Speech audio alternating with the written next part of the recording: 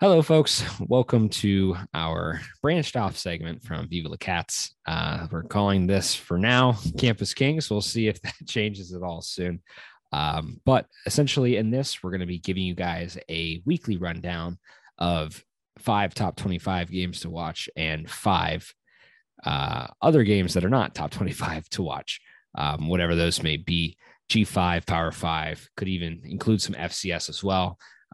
Just going to give you a sort of a roundtable look at that and also include some other revolving topics from college football.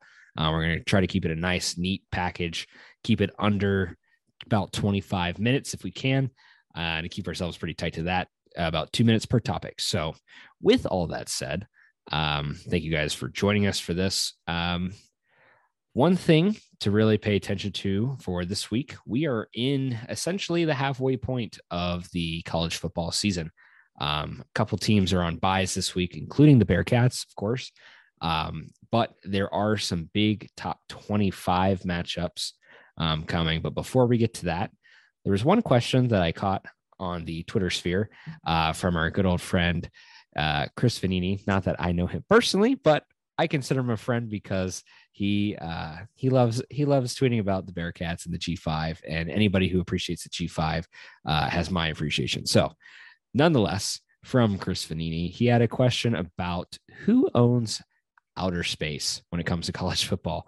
There are a couple teams that have made some astronaut space inspired uniforms, all laying their claim. I think technically with UC, the Bearcats could have just as much of a name to claim as all of these other ones too. Considering that Neil Armstrong taught at the University of Cincinnati for God knows how long. But on this list specifically is including Purdue, UCF, Rice, and Air Force. Purdue specifically for Armstrong and the astronauts, Armstrong being the graduate. We had the later career and I believe also the birthplace of Armstrong, if I'm not corrected on that. But UCF having Kennedy Space Center, Rice with JFK in Houston, and Air Force with the Space Force, which I still think is funny. But anyways, Steve, what would you say your vote would be for this? Who owns outer space? I was going to say Purdue because, Purdue was where Neil Armstrong went to school, but they're kind of annoying about letting you know that they are the space school as well. So I'm going to go off the board here and quote the great Okay. John F. Kennedy. Why do we do things that are hard? Why does Rice play Texas in football? It's not because that we do things that are easy. It's because we do them because they're hard. And Rice used that quote of John F. Kennedy talking shit about their football team in their jersey reveal this year. And man, Rice doesn't have anything else really other than being like a very well-known academic school. So, and they're in Houston. Give it to them. I say we give it to Rice. If I would like, if you can give me a second, Justin, I will pull up the great Stephen Godfrey's tweet about how he feels about UCF calling themselves Space U. Yes. When I will pull that up, but Justin, what do you think the space school is? I so as much as it would pain me to say this, um, I gotta say I'm gonna give some credit to UCF here because as much as I hate it, um, Kennedy Space Center has obviously seen so many shuttle flights, so many um, different pieces and parts of our astronomic history as a country, that I don't know. I feel like they've kind of got to lay a claim on it. But besides that point, um, they've also they've done the most, and they've really kind of held their own as far as trying to lay the claim to the space. They're not like, I think other teams are starting to do it now, and UCF has been doing it. As much as I'm never going to give them appreciation, because trust me, I'm vomiting in my mouth saying this, but between the citronauts, all of that kind of like theming that they had going on, I think they've done a good execution with it, uniform wise. I would give it to UCF, but if I wasn't going to go for UCF, I would probably have to say, I would think Purdue personally. I think UCF makes sense because they've kind of had this going for a while, but Purdue, I think probably does it the best. And of course, now that they've released the Space U uniforms for UCF, I think that's just kind of like, I don't know. I mean, that's them. That's that's like a kid on the playground who gets something taken from them and just starts crying. It's like, well, we had it first. It's ours. So, so in response to all this, they just put out Space U uniforms to try to make it seem like they're the top dog here. And personally, I think the Space Force is still a joke. I get that it's trying to be forward thinking, but come on, we don't need a Space Force. Well, that's just more money that our government is spending that's unnecessary. Okay, from 10/22/2020, when we all needed a good laugh. Yeah, actually, by the way, Mississippi State was forgotten on that tweet. They did put out wear a space uniform theme in 2020. From UCF Sports, Brandon Helwig. UCF was the innovator of the Space Day theme. Purdue emulated last year, and now Mississippi State. And then Stephen Godfrey quote tweets and says, I have found joy in the social constants during COVID, moorings of our previous life that are untouched by the strife of 2020, such as UCF fans claiming that a degree farm for Hilton night managers invented outer effing space. It's so funny. You need to tweet that out during UCF week, by the way, Justin. So that's going to happen now for sure. But yeah, I'm just saying, give it to Rice because why not? Yeah, they need something. Yeah, Rice makes sense, but I still got to say, I mean, as much as I hate it, UCF at least has been like consistent with it. It's not like a thing that they just kind of poke in. Like they do one at least every single year. So I'm going to give them that much. And that's about all they're ever going to get from me because obviously we don't like UCF here. And the greater bit of America probably doesn't either.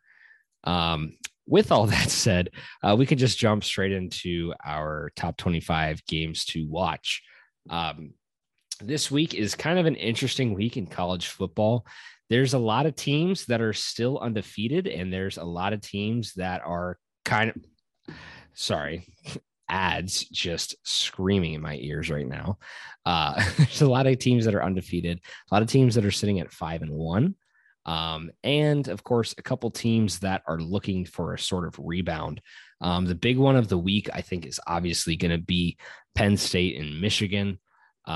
I think that's the biggest one to pay attention to because it's going to say a lot about where the season goes forward, considering where Ohio State has been so far this year. Michigan is the 7-point favorite over under 52 going to this game, playing in Ann Arbor. Personally, I think Michigan has been an interesting story to watch just because it feels like they haven't really beat anybody yet. And Penn State managed to take care of everyone on their schedule as well. And this one's going to be important when, like I said, when you look at Ohio State going into that game when Michigan's going to play them later this year. And I believe Penn State is also going to play Ohio State here. Yeah, in 2 weeks. And so whoever wins this one is going to have, obviously probably going to get the shit beat out of them by Ohio State.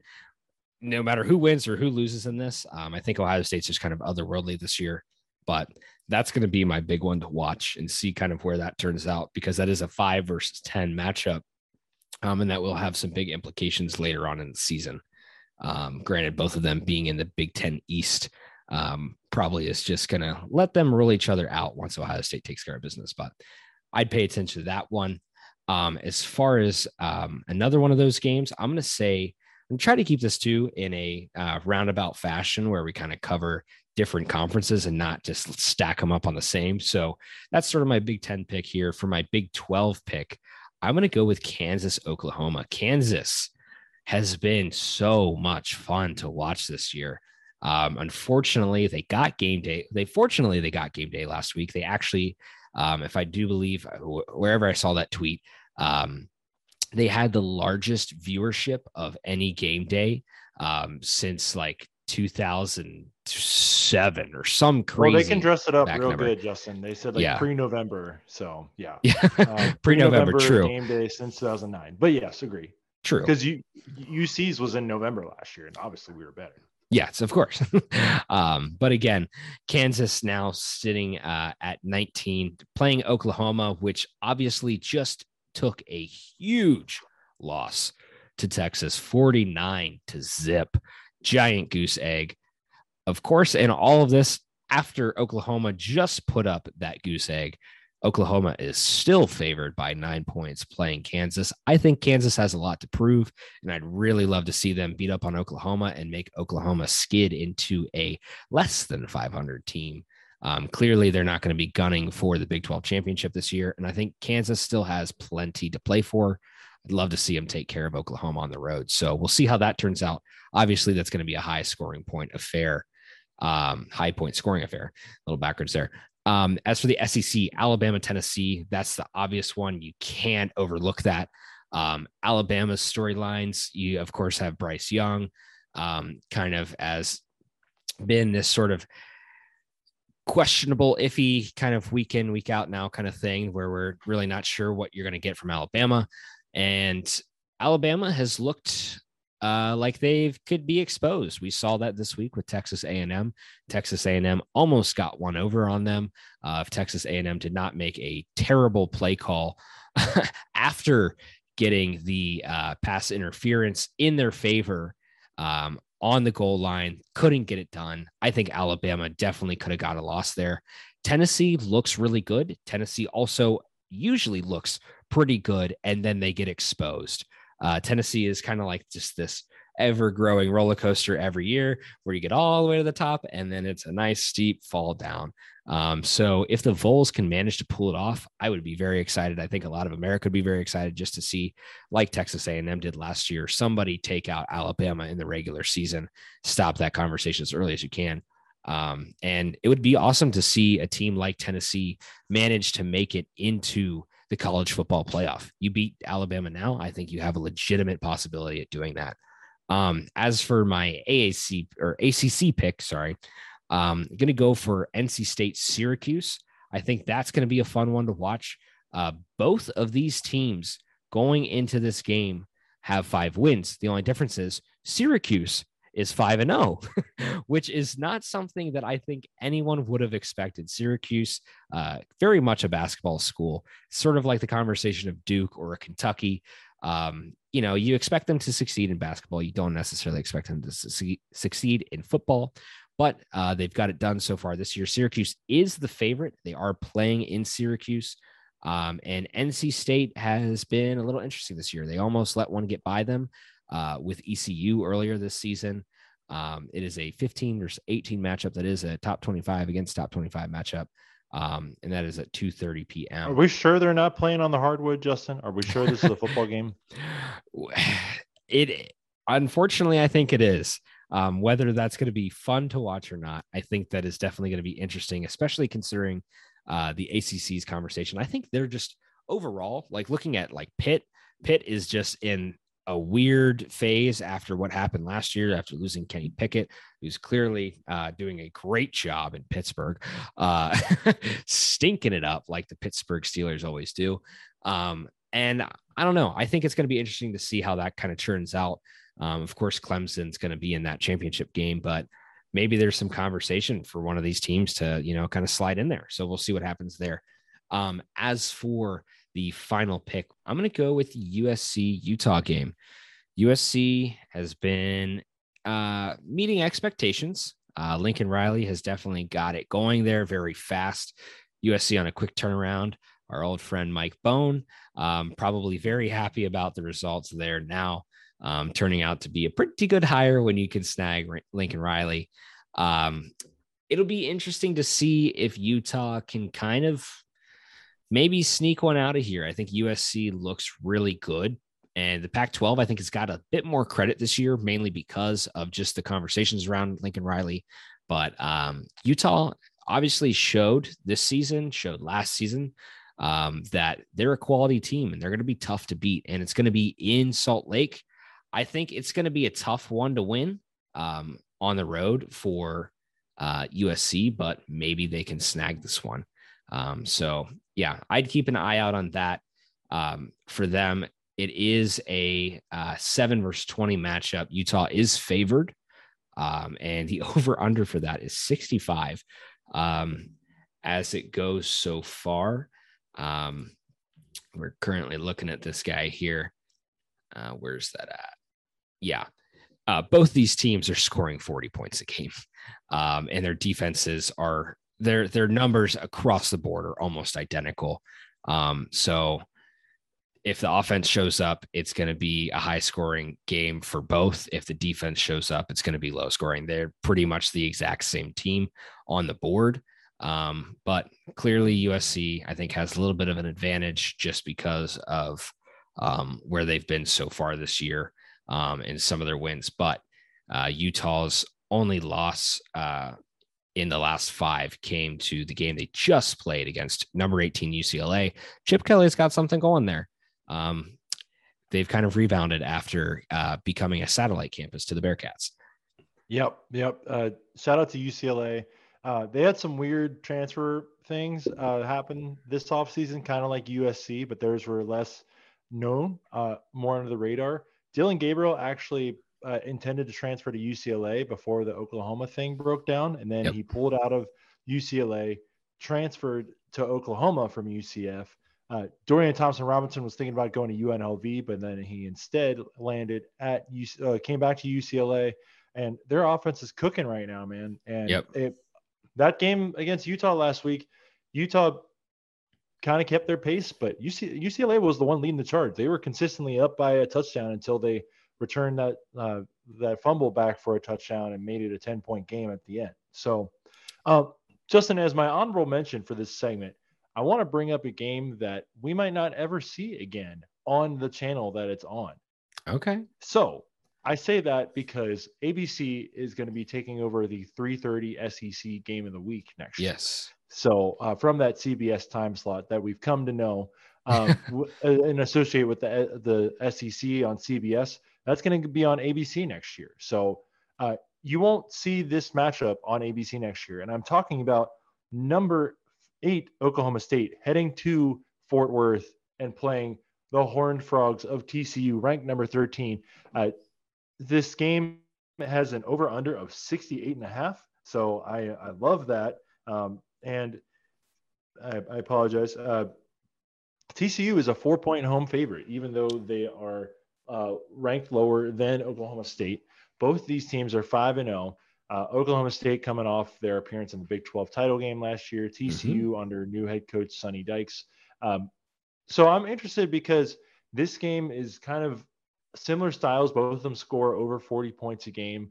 Both have really been good enough on the defensive side. But I think Oklahoma State has a better defense.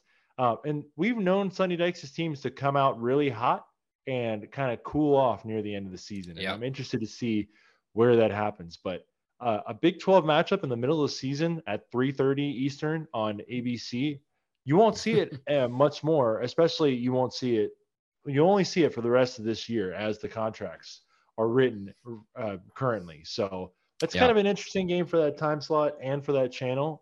I'm the only one probably who pays attention to what channel people are on, but it's kind of interesting. So it's interesting too, just in the fact that TCU kind of came out of nowhere and is now like pretty high up in the rankings.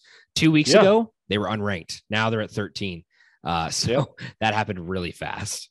Yeah, definitely. Justin, I just wanted to make a quick note before we move on to the G5 grab bag, as I'm going to call it. It's been 3 consecutive weeks that the Cheez-It team, national team of the week, has gone to a Big 12 team. But the pattern here is, Justin, that all 3 of these teams have beat Oklahoma. So, first off, we got Kansas State winning it 3 weeks ago after they beat Oklahoma when Oklahoma was still ranked in the top 10. Last week, it was Kansas State who beat Oklahoma. It was TCU who beat Oklahoma in Fort Worth. They won National Cheez-It Team of the Week. And then this past week, it was the Longhorns of University of Texas at Austin who put the smackdown on Oklahoma and then won Cheez-It National Team of the Week. So either this is the biggest troll job in the world, as somebody who's deciding this award is like the biggest Texas fan or just the biggest Oklahoma State fan and hates Oklahoma, or it's just purely a coincidence. But in college football, There's rarely Nothing's a coincidences. coincidence. That is a big No. old bird to Oklahoma. I Someone's love that. hating. Yeah, Someone's for hating, sure. and I'm a big fan of it. So For sure. congratulations to Kansas for winning the Cheez-It National Team of the Week when you beat Oklahoma. Maybe even if you play close enough, they'll just give you the Team of the Week for beating Oklahoma. So shout out to you guys. Now on to our G5 grab bag segment. Justin, we right. are going to hit one game, including each group of 5 conference. I know Nice. Luke Fickle doesn't like that term, but it's what we got right now. Yep. So first up on the docket, I'm going to start low to high in my current rankings of how I Okay. believe the conferences in the group of 5 are operating. This year. Spicy. Number 5, we're going to start in the MAC. Ball State, named after a person who donated enough money to the school. Look that story up. They are playing host to the University of Connecticut football team, not the basketball team. And Ball State, the Cardinals are a 9.5-point favorite. But I picked this game out, Justin, because UConn has won 2 straight games against FBS opponents. Yes, That they is just have. awesome. Yes, we should they give them a have. shout out for that. They've been really bad for a lot of years, and they deserve a little love because last week they beat Florida International in Florida. Big win for the Huskies. And the week before that, they took down none other than Fresno State. I know Fresno State doesn't have Jake Haener right now, but still beating Fresno State at Rensselaer Field in East Hartford, Connecticut. Big win for the Huskies. So Jim Mora, that job is not hopeless. I think their over-under for the season was 2.5, maybe even 1.5 this year. And they're comfortably at 3 wins right now. So, and I think they've got a shot. I have not seen Ball State play much this year other than knowing that our man Jay Sean Jackson, former Bearcat player, is now on. I think he's still with Ball State. I'm not exactly sure, but so I think the MAC is unfortunately the worst conference this year. Not much going on there. Yep. A lot of rough teams. Next up on my ranking is Western Kentucky, an 8-point road favorite headed to Middle Tennessee State. Now, these two teams, not much really going on with Western Kentucky this year other than their close loss to Indiana in overtime. But we saw Middle Tennessee State get paid $1.5 million to hold Miami to 1.6 rushing yards a carry and just have some of the most fun we've seen by any team on the football field this year. Just go for chunk play after chunk play and really just demoralize the great Miami. That Middle Tennessee State is 3-0 against Miami in their history, by the way, if you didn't know that, Justin. So wow. Fun fact. But another fun fact about this game is this is the We're Stuck Bowl, because these two teams tried their damnedest, really tried their hardest to leave Conference USA and join the MAC last year. And the MAC was like, you know what? We're good. We don't need you. We're all right on that. So that's an interesting game. Western Kentucky, a road 8-point favorite against a Middle Tennessee State team that's looked good but fell off hard last week. Yeah, they did. They did. So the next worst conference, or the next best conference, is I'm going to say it is the Mountain West. And Justin, we're entering the rivalry segment. We entered the rivalry part of this segment with the Western Kentucky and Middle Tennessee State, but we are headed to New Mexico, the land of Breaking Bad. It is the Breaking Bad Bowl between New Mexico and New Mexico State. So this game is kind of interesting because for a long time, New Mexico State was in the Sun Belt, but they got kicked out from that conference because it was too far, along with Idaho. They've tried for years to join the Mountain West. Mountain West has always said, no, you can't join. But they were able to join the Conference USA coming up for next year. And they are finally going to be able to have a place to call their football team home and not play home and home games with Liberty and other teams. So I am looking up the Rio Grande rivalry is the official name. There you go. The New Mexico State rivalry between the Aggies and the Lobos. New Mexico is a 6.5-point favorite going down to Las Cruces.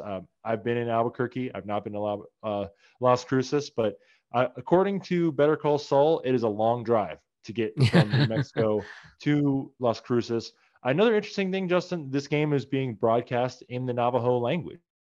for the Really? Navajo speakers of around the state of New Mexico. So I thought that was pretty cool. But the Breaking Bad Bowl, the Blue Stuff Bowl, New Mexico heading down to Las Cruces to play the Aggies. We'll see who pulls on top in that one. Both of those teams are pretty bad. Yes, It might not be the most fun to watch, but it'll definitely be interesting. it will be interesting for sure. Next game we got up, a little known rivalry trophy that is called the Gantz Trophy. Justin, do you know who these teams are? Oh, the Gantz Trophy. I Give me a would not conference. blame you if you Give don't me a know. conference. It's the American Conference. Okay. That's gonna have to go to a. Is it a Temple matchup? No, it is Navy and Southern Methodist University, and Interesting. this is a rivalry that still exists, even though the two schools just came up with it. Somewhat like our dearly beloved departed civil conflict that only lasted a few years. But the two schools came together and were like, you know what, we should have a trophy because why not? And this trophy is named after a guy who played football for the Naval Academy and then went on to coach as an assistant for both Navy and SMU. Okay. And the teams decided they didn't have enough rivalries that they were playing for, and they're like, you know what, we need a rivalry. And the rivalry was obviously made a conference matchup when Navy joined the American in 2015. Right. So the Gantz Trophy, a little known trophy that you didn't know about. Hopefully you learned something today. The Gantz Trophy. Navy is visiting the Hilltop in SMU. SMU is a 12.5-point favorite this week. But for our Bearcat friends, we'll be interested to see what happens in that game because the Bearcats have both of those teams on their schedule this year. Yep. Finally, we are ending in the Sun Beast, the best beast, top to bottom yes, G5 sir. conference this year. And we are going to go with the JMU James Madison Dukes, ranked in the top 25 for the first time in program history this year. By the way, it's their first year coming up from FCS football, and they're just 5-0. They're rolling right now. They came back from 28-7 to beat App State right after App State had beat Troy and was rolling, and they had game day, and JMU's like, no, we're the big boys here. So they are 10.5-point favorites going on the road to Georgia Southern. Now, Georgia Southern recently hired the new head coach, Clay Helton. And I found this interesting, Justin. A couple of weeks ago after the Nebraska game, Clay Helton's old boss, Mike Bone, the former AD at UC, who's now at USC, texted Clay Helton, was like, congratulations on the win against Nebraska. Now, Justin, I think this is weird. Why would a formerly fired coach send the guy he fired a text be like, congratulations, like, good job? To me, that's weird. I don't really get what that's about. But I'm looking up what happened to Georgia Southern last week because they played Georgia State in their rivalry game. And guess what? This year, it is Georgia State, not Southern. Georgia State won that rivalry game in Atlanta against Georgia Southern. And Georgia Southern is smarting after that game. They're going to be hosting a top 25 team, and I'm interested to see how that goes. But shout out to JMU. The Dukes have really done something remarkable in their first year. They're not even eligible to make a bowl or win the conference championship because of NCAA which is leveling up bullshit. rules. I know, I agree, and I don't really get what the point is. Well, and I'm with you on that too, because it's one of those things like, and I think this is like an interesting topic, not to like cut you off here, but if you're an FCS team who transitions to the big leagues and you're able to win enough to be bowl eligible, why should there be a barrier on you? If JMU is playing way above what I think anybody's expectations would have been for them transitioning into FBS, and now they're not going to be able to be rewarded for that with a bowl. I just think that's bullshit. Well, and I bring up Georgia Southern because they, Justin, were in the same boat as James Madison when they first came up. They actually won the Sun Belt in their first year as a member of the FBS in 2014. Now, that was when they were running the triple option. People probably had no idea how to stop it back then. They don't run the triple option anymore. That's changed. But it's kind of an interesting point to see that James Madison is in the same place now as Georgia Southern was about 8 years ago. So pretty cool little roundup there in the G5. Justin, we both watch soccer, so I think I'm fine in making this analogy. The G5 is like, the championship or the league one, Yeah. they're the lower leagues, of course, of college football, but that doesn't mean there's not passionate fans. That doesn't mean there's not football junkies who watch those games. That doesn't mean, I mean, hey, I pulled up ESPN Plus to watch Coastal Carolina play at Louisiana Monroe last week. I watched There you Louisiana go. Monroe get stuffed in the 1 yard line, and then that game went under and was featured on Bad Beats this week. But I can say I was watching that game when that goal line stand happened. So as Bearcat fans, we're leaving the big to get to the P5. We are leaving the G5, but uh, I'm still fond for some of the other schools, some of the other, I would say, affectionately backwaters of college football, and especially like leagues like the Sun Belt where there's fan interest, fan engagement, and you would never know the difference between it being the biggest time or its current level, other than the size of the stadium. Other than that, Yeah. it's like it means just as much to them. So Yeah. And and it's just like I think that's the best comparison I can give people is that it still means a lot to people in these, and even though they're in the lower conference, it still means a lot to them.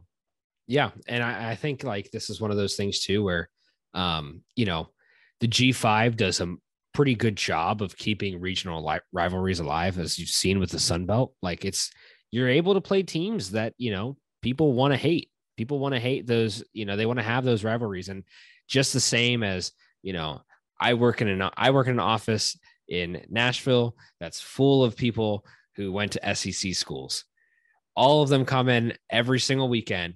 How'd Alabama do this weekend? How'd LSU do this weekend? How'd all these teams do this weekend?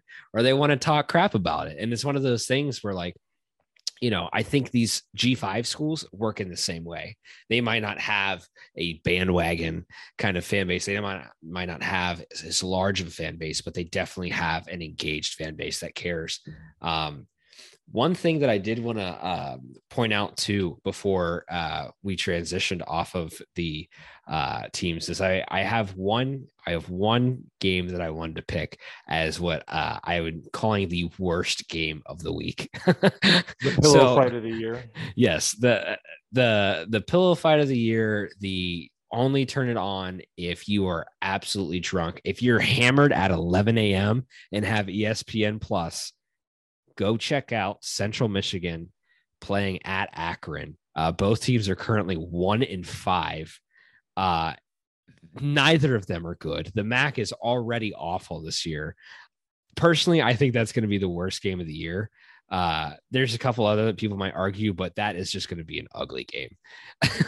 And I think it's fun to try to go ahead. I don't know if you read the bottom 10, but that was featured as one of the pillow fights of the year of the century this week. The bottom 10 is a weekly column on ESPN.com where Ryan McGee rates the 10 worst teams, and the fifth spot is always like the honorable spot. And this week it was Oklahoma, I believe, because they're bad. So, yeah. But I have another pillow fight of the week of the year, also a Sickos Committee game of the week. Like shout out to the Sickos Committee. I love those guys them. are awesome. The nightcap. If you're really drunk and you're chasing your bets at the end of the night, you need something. Hawaii is finally back on the islands this week. And guess who they got, Justin? The other worst team in the Mountain West, the Nevada Wolfpack. Oh. Now, if you didn't watch the Hawaii game last week, and I am a Hawaii fan, so I can tell you what happened. Justin, they were leading 14-13 against San Diego State. Not a bad team. They had the lead right at the end of the game. The kicker, but San Diego State gets the ball back after Hawaii scores a late touchdown, a minute and a half to go. San Diego State drives all the way down in a field goal range, kicks a field goal, no good, but the Hawaii coach called the timeout to ice the kicker, and guess what the kicker did on the next kick? Straight through the uprights. No win for you, Hawaii. They are not winless this year. They did beat FCS Duquesne, but man, come on, like Timmy Chang, my boy. You cannot do that. Like, just let it happen. Like, I'm always a fan of just letting it ride at the end of the game. Like, there's no reason to really be wasting anybody's time with it. College is a little bit different than pro in that sense for sure, but like I think it gives them more nerves if you're not going to call a timeout, and Yep. like if they're wondering if you are going to call a timeout or not.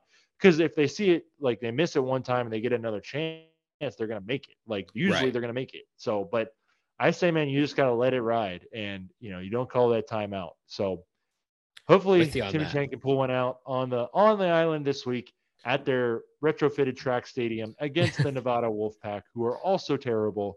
Um, I'm not going to watch that game because it's going to be on Spectrum Sports Plus and it's pay per view. Oof. Ooh. Oh, that's But just that's a mouthful of disgusting sentence.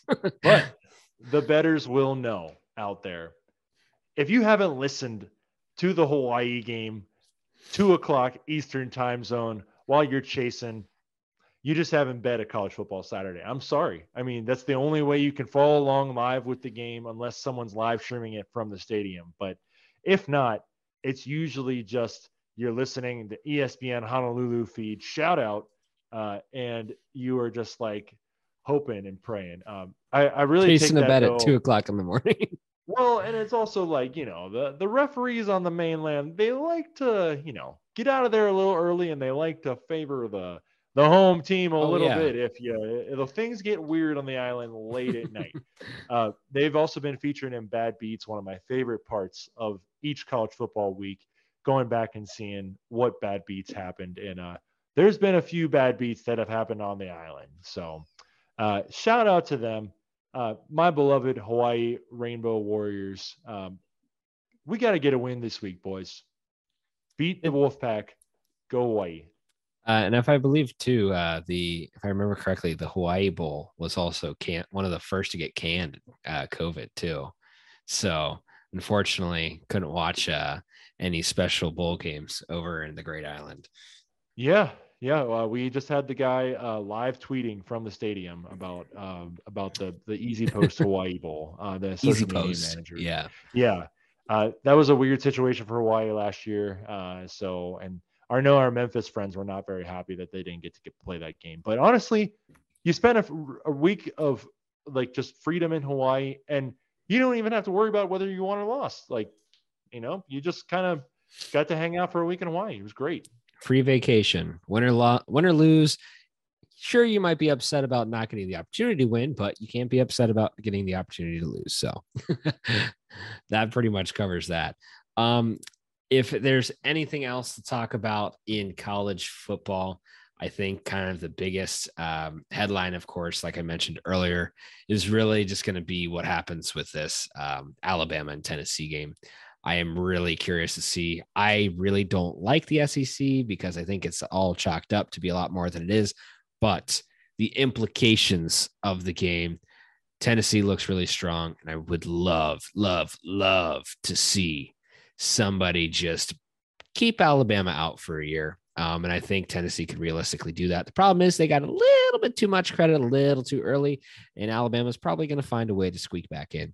I am curious to ask you, if what your thoughts are on like an early out for CFP, what we're kind of looking at right now. So right now we do have 4 undefeated teams right now, and we have Clemson, Alabama, Ohio State, Georgia, Yep. the usuals. But I do think we do have a chance at getting a different team this year, and that could be USC. I do think USC is our best chance out of the Pac-12. They don't really have like the out of conference schedule, but they do have Notre Dame at the end of the year, and they're going to get respect for playing Notre Dame just because it's Notre Dame. But I mean, they're already ranked number 6. I think that's just because their name is USC. But people are really excited about them. They got Caleb Williams. They're good, and like, man, like they've been the late game every week for me out here to watch Yep. watch them on Fox or late ESPN. So I do think they have an interesting road. Like you said, Utah this week should be tough. They go to the Rose Bowl and play against UCLA later this year in that sweet, sweet jersey color on color matchup, which I love. Yep. But I'm just very interested to see how it goes for them this year because I do think they have one of the better shots at being a team like Cincinnati last year and being an outsider to join the college football playoff fray. But other Yep. than that, Justin, I do think it's going to be a mixture of Georgia, Ohio State, Alabama, and Clemson, unfortunately. Yep. And I think it's interesting to see too, like a lot of teams have kind of already shot themselves in the foot pretty early, of having a real legitimate possibility at that. I think this would be a really interesting conversation for a little bit more of a planned out pod. But potential projection of what that 12 team playoff would look like in this year's current setup, because there's a lot of teams on the outside right now that could be poking in when you've got teams like Texas, you've got teams like Kansas, you've got teams that might not usually be in the mix, who have a legitimate shot and are kind of creeping up pretty slowly. I think this is one of those things too, like even like you talk about the Bearcats, obviously playoffs never going to happen this year. That really was outside of the conversation. Even if you win at Arkansas convincingly, you're still not really going to be in that conversation just because of the result of last year. But I think there's a lot of interesting teams for the rest of this season. Well, let me just read it off for you, Justin. Like the hypothetical 12-team playoff, if we're instituted this year, based so off of week 6. Yes, this is the week 7 AP top 25 ranking. Perfect. So if the season ended right now and they said 12-team playoff, let's do it. Our top 4 buys: number 1, Georgia; 2, Ohio State; 3, Alabama; 4, Clemson. But here's where it gets interesting, Justin, and this is going to be the great part about a 12-team playoff. Styles make fights, Justin, and they do. Just these weird games at different places where teams might not always go. We've got Oregon as the 12 seed would head to Ann Arbor. That's like a rematch of the 2007 game where Oregon just ran all over Michigan back then. But I would like to see what Oregon looks like.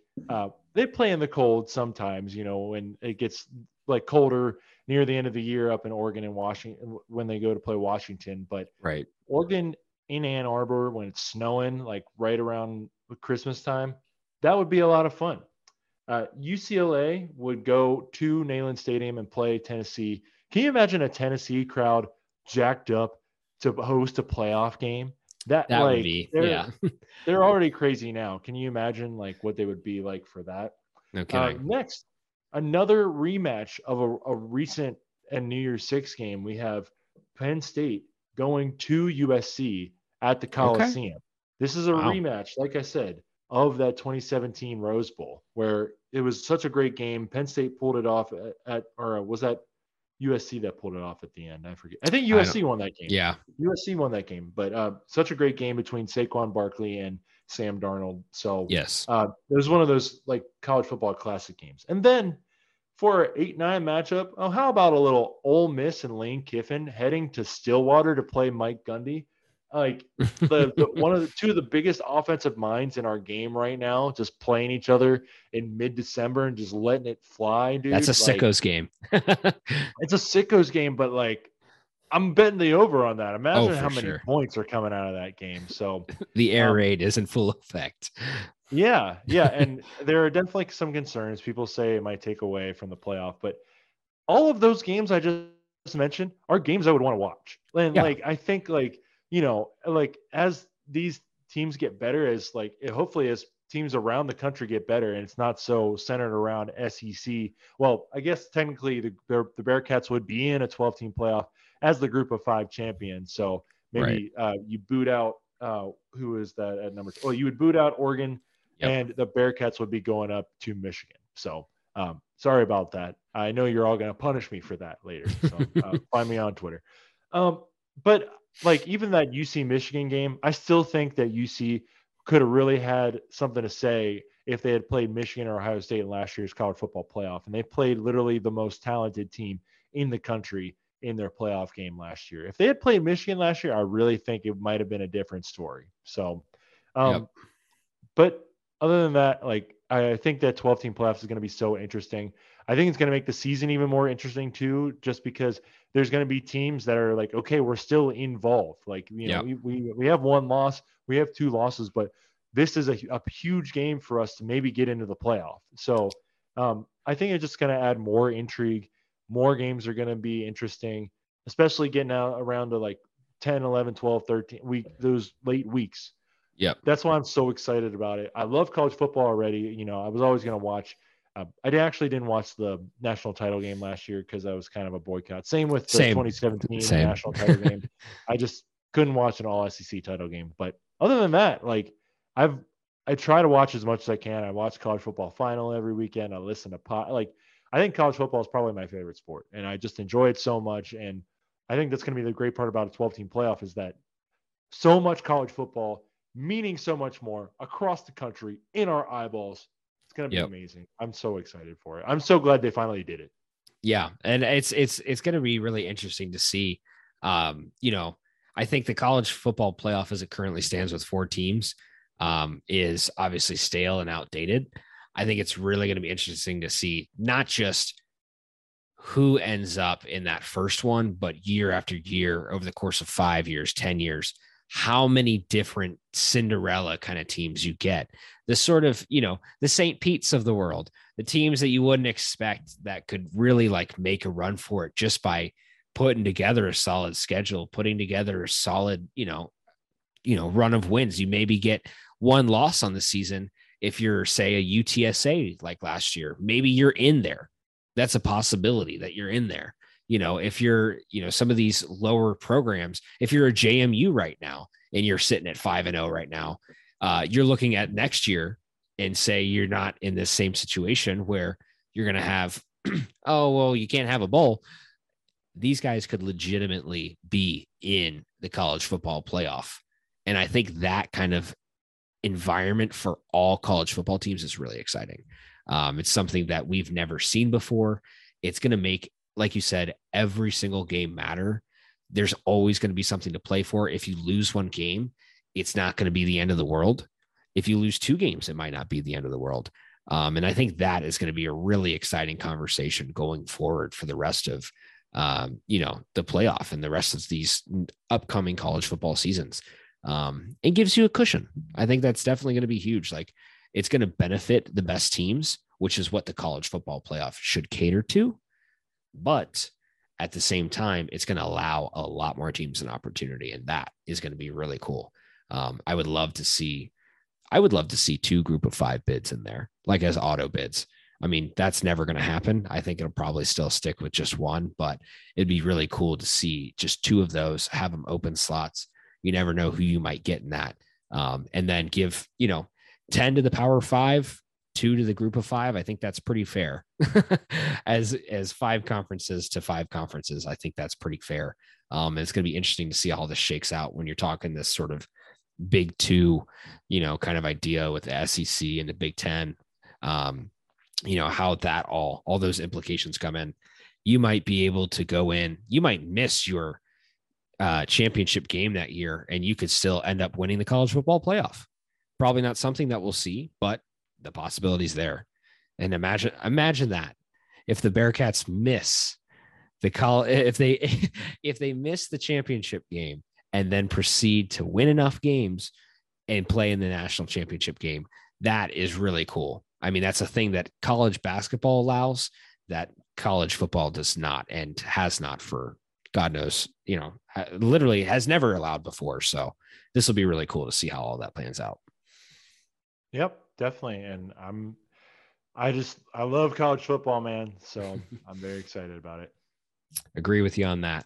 Well, I think that covers just about everything. Of course, we ran long as we always do, but sort of test driving this, we're going to see how all this kind of pans out and see what we can put together.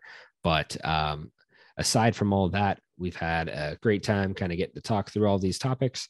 We'll try to get another one out next week covering the sort of roundtable of college football as a whole. If you guys are mainly listening to Viva the Cats, keep chiming in on that. If you've liked what you've heard today, just keep following us. Share us with your friends. Share us with your friends that aren't Bearcats fans. Maybe you can get you guys coming over here and listen to some of these podcasts as well. Just trying to diversify it up. So again, thank you guys for tuning in. This has been an episode of a podcast that doesn't really have a name yet, but regardless, we're here. I like it. Campus Kings. We'll draw the line in the sand right now. That'll work. Campus Kings. So thank you guys for tuning in, and we'll catch you next week.